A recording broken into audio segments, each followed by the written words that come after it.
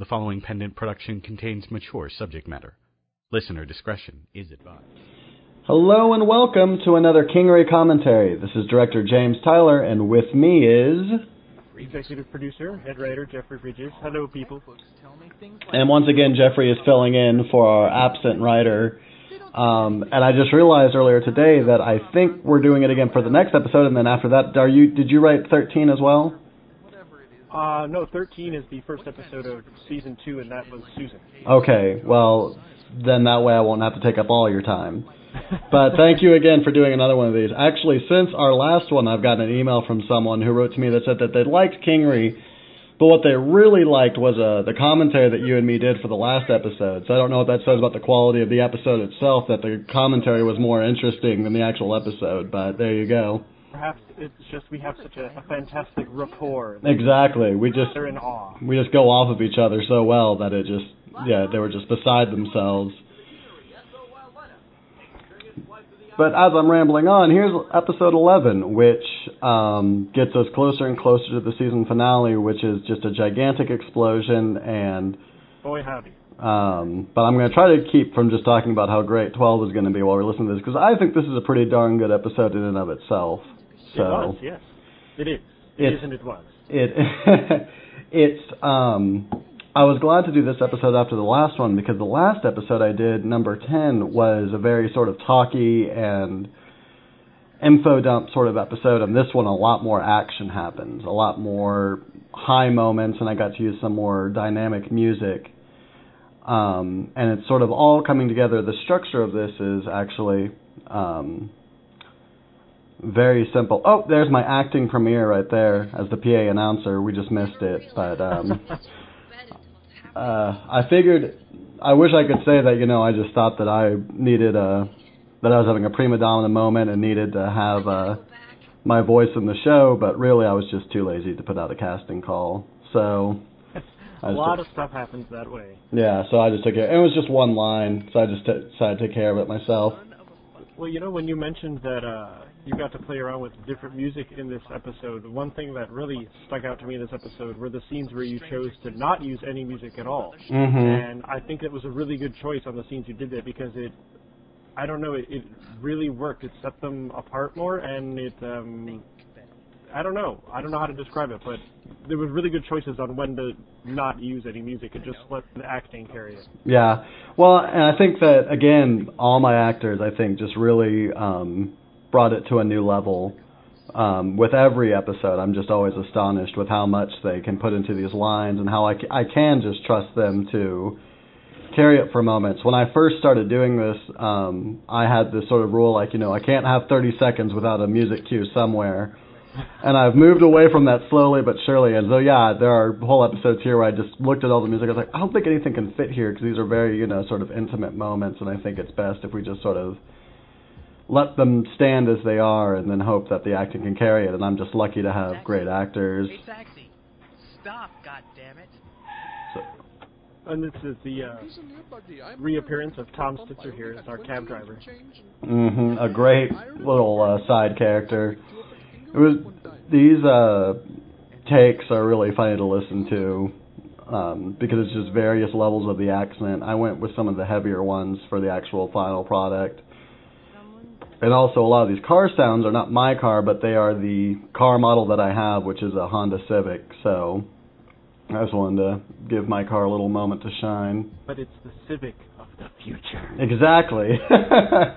Honda makes it all the way into whatever century Kingery takes place in. Yeah, we never really specified exactly when this is all happening. Mm-hmm. I'm sure if that ever is relevant to the story, we'll figure it out. But we right. know that it doesn't really make it much difference. So just some future time. Also, I want to say that I was really happy to work with Tithia in this episode. This is my first time to work with that. Okay. And just fun. One of my favorite characters in the entire show, so I was finally glad to get that taken care of and do that. Well, yeah, she's a lot of fun to write. She's in a pretty unique situation, too. So, she, from a writing perspective anyway, she's a lot of fun. There's a lot to work with her there. Mm-hmm. And, this scene, I was one of the scenes where I didn't put any music behind it, and that's because the acting is so strong in it, and I think the moment is such a crucial moment for Tithia in particular that I think it really works well to just sort of let the words stand for themselves. Yeah, and I like how in this episode Asa's got these two ominous prophetic lines at the ends of scenes. Yeah. Twice. I was like, whoa. Asa operating as a prophet, not once but twice. I also think it's interesting that you have the Tithia little prologue at the beginning, and then you have the actual episode bookended by Robert's Betty moments, but then everything in between is people who need to talk to Arkell, which is important. That all these different people and all these storylines are sort of colliding in one position. It's this big convergence that's happening in one spot, which, you know, makes for a good climax. Yeah. It was tough. I mean, this was a little getting more into 12 now, but it was tough to pull everything together. I mean, we knew where it was going, and we had the outline, and you know that it all has to be there, but just making sure it all gets there and everyone is where they need to be story-wise and, like, physically, and it was just, there was a lot of planning and checking and rechecking and triple-checking to make sure it all worked out. I think it works really well, and I think that it, you know, hopefully all the people who are listening have listened to every episode and are diehard fans, yada, yada, yada. But I think if you're not, that this episode and the last episode work very well to sort of sum up everything that's happened up to this point without feeling like it's just playing the Basil exposition game. Not sure what else to say about that. But no, I hadn't really looked at it from that perspective, but I suppose, I mean, it would be a fairly, compared to the season as a whole, it would be a pretty decent spot for someone to kind of jump in on and get at least be able to semi-follow what's going on. Right, exactly. I really like the background noises you did here, the sort of muffled behind the doors section. Yeah, you like that? Really well done. It was funny because this is another example. We'll come up later on another funny sound effects cue. But this one, there was just a sound effects cue for whorehouse noises. I was like, huh, that'll be interesting enough to look for. So I think it works here. So, yeah. And I also, this is another bit of music that I was really happy to get to use in sort of this environment. It's something that I've listened to before and really like, but I just sort of finally found time to use it. Also, I love any scene where someone's talking on the phone just because I love that filter. Yeah, it's like Tom Sister was saying in the Superman commentaries. Anytime we can get a filter on a voice, he's so happy. So. Yeah, there's just TVs and radios. Yeah, exactly. There's just something about that aesthetic of it, of just that sound of. I don't know. It just, you know what that sound means. It's so archetypical, but it's also so relaxing and wonderful to hear that sort of that graininess over the voice. Mm-hmm. That guy in there could be clogging or setting the carpet on fire. Debbie knows just how to get to Proc's concerns. Hurry it up, will ya? I need that room. Hook, sorry. God. I always get names mixed up, so don't take any offense to that, you imaginary characters.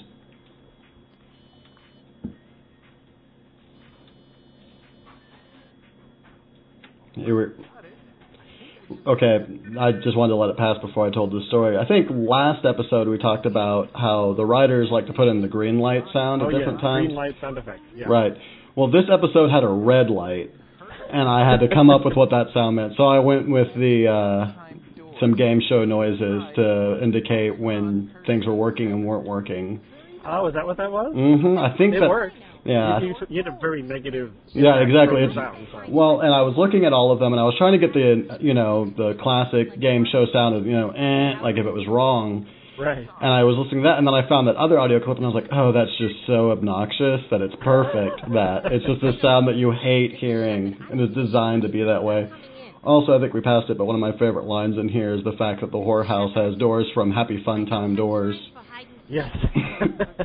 Not on fire, at least. God damn it, Shepard, say something already, or I'll get Tommy and he... Oh, Jesus. What? What is it? Oh, my God. Is he... I mean, I mean, he's not. Like the OG.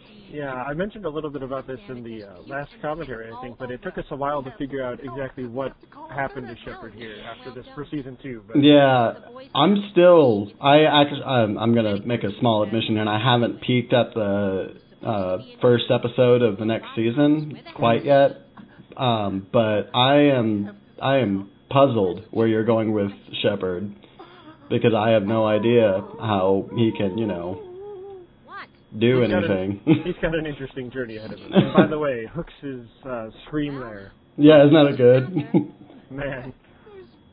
As per Perry Whittle, I got about 10 different disgusting and distressed screams for that, which, were of various levels of awesome. That was just the one I finally had to go with.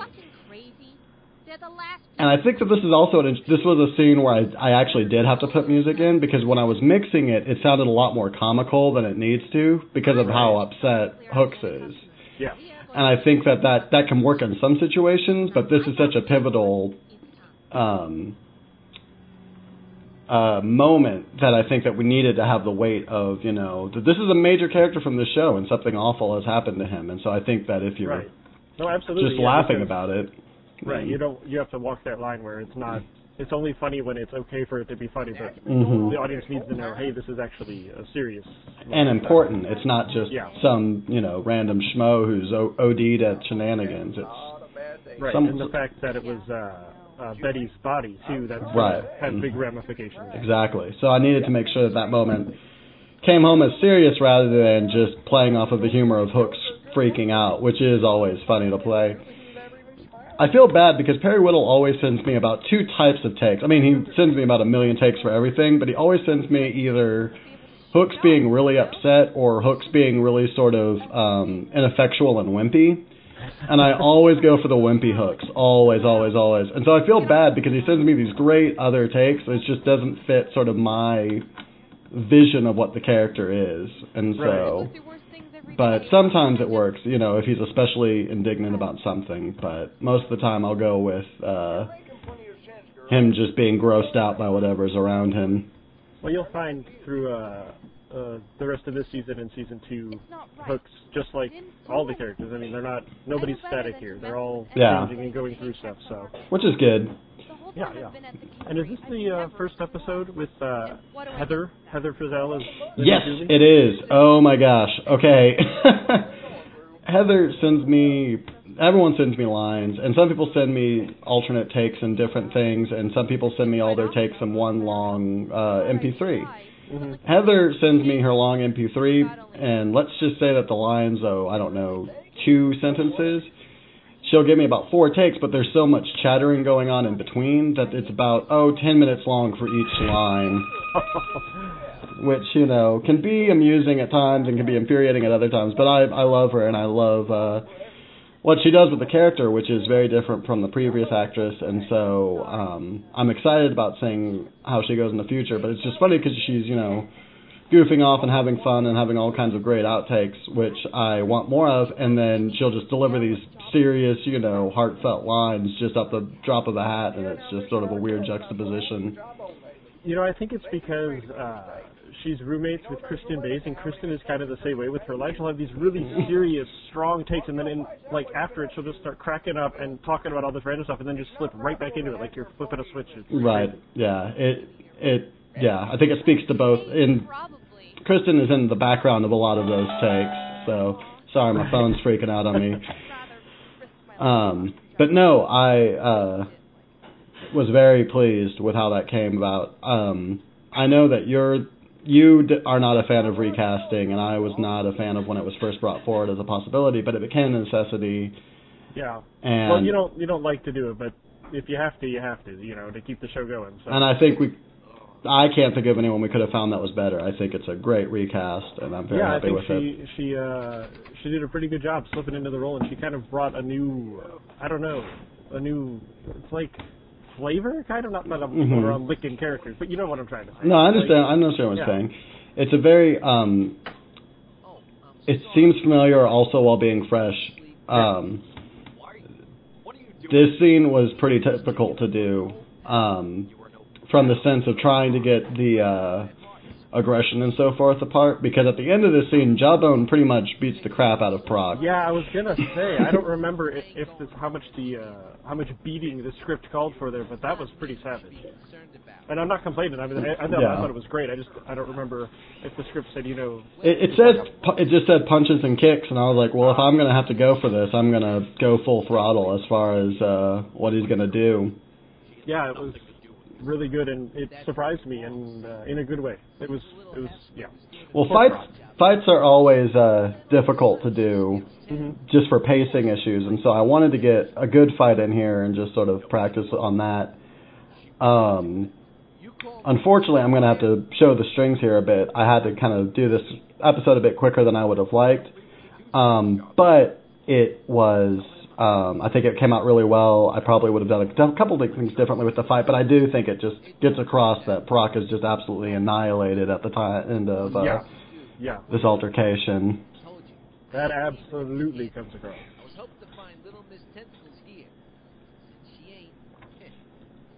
And, I think it's important because we get to hear there's Jawbone cracking his knuckles, which was an ad-lib on mine. There was a sound effect in there that I couldn't find, and so I replaced it with him cracking his knuckles.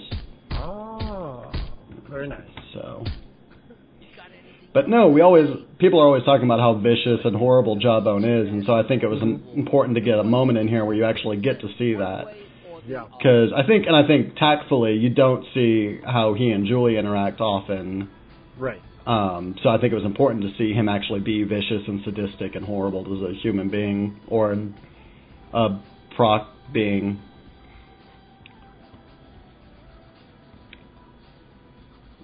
This music cue is probably a bit too long, but I like it, so it stayed in. Also, it gives a bit of time to digest that scene before this little finale to the episode. Yeah, it worked. I didn't think it was too long. So. Oh, my blessed keyboard comes back this episode.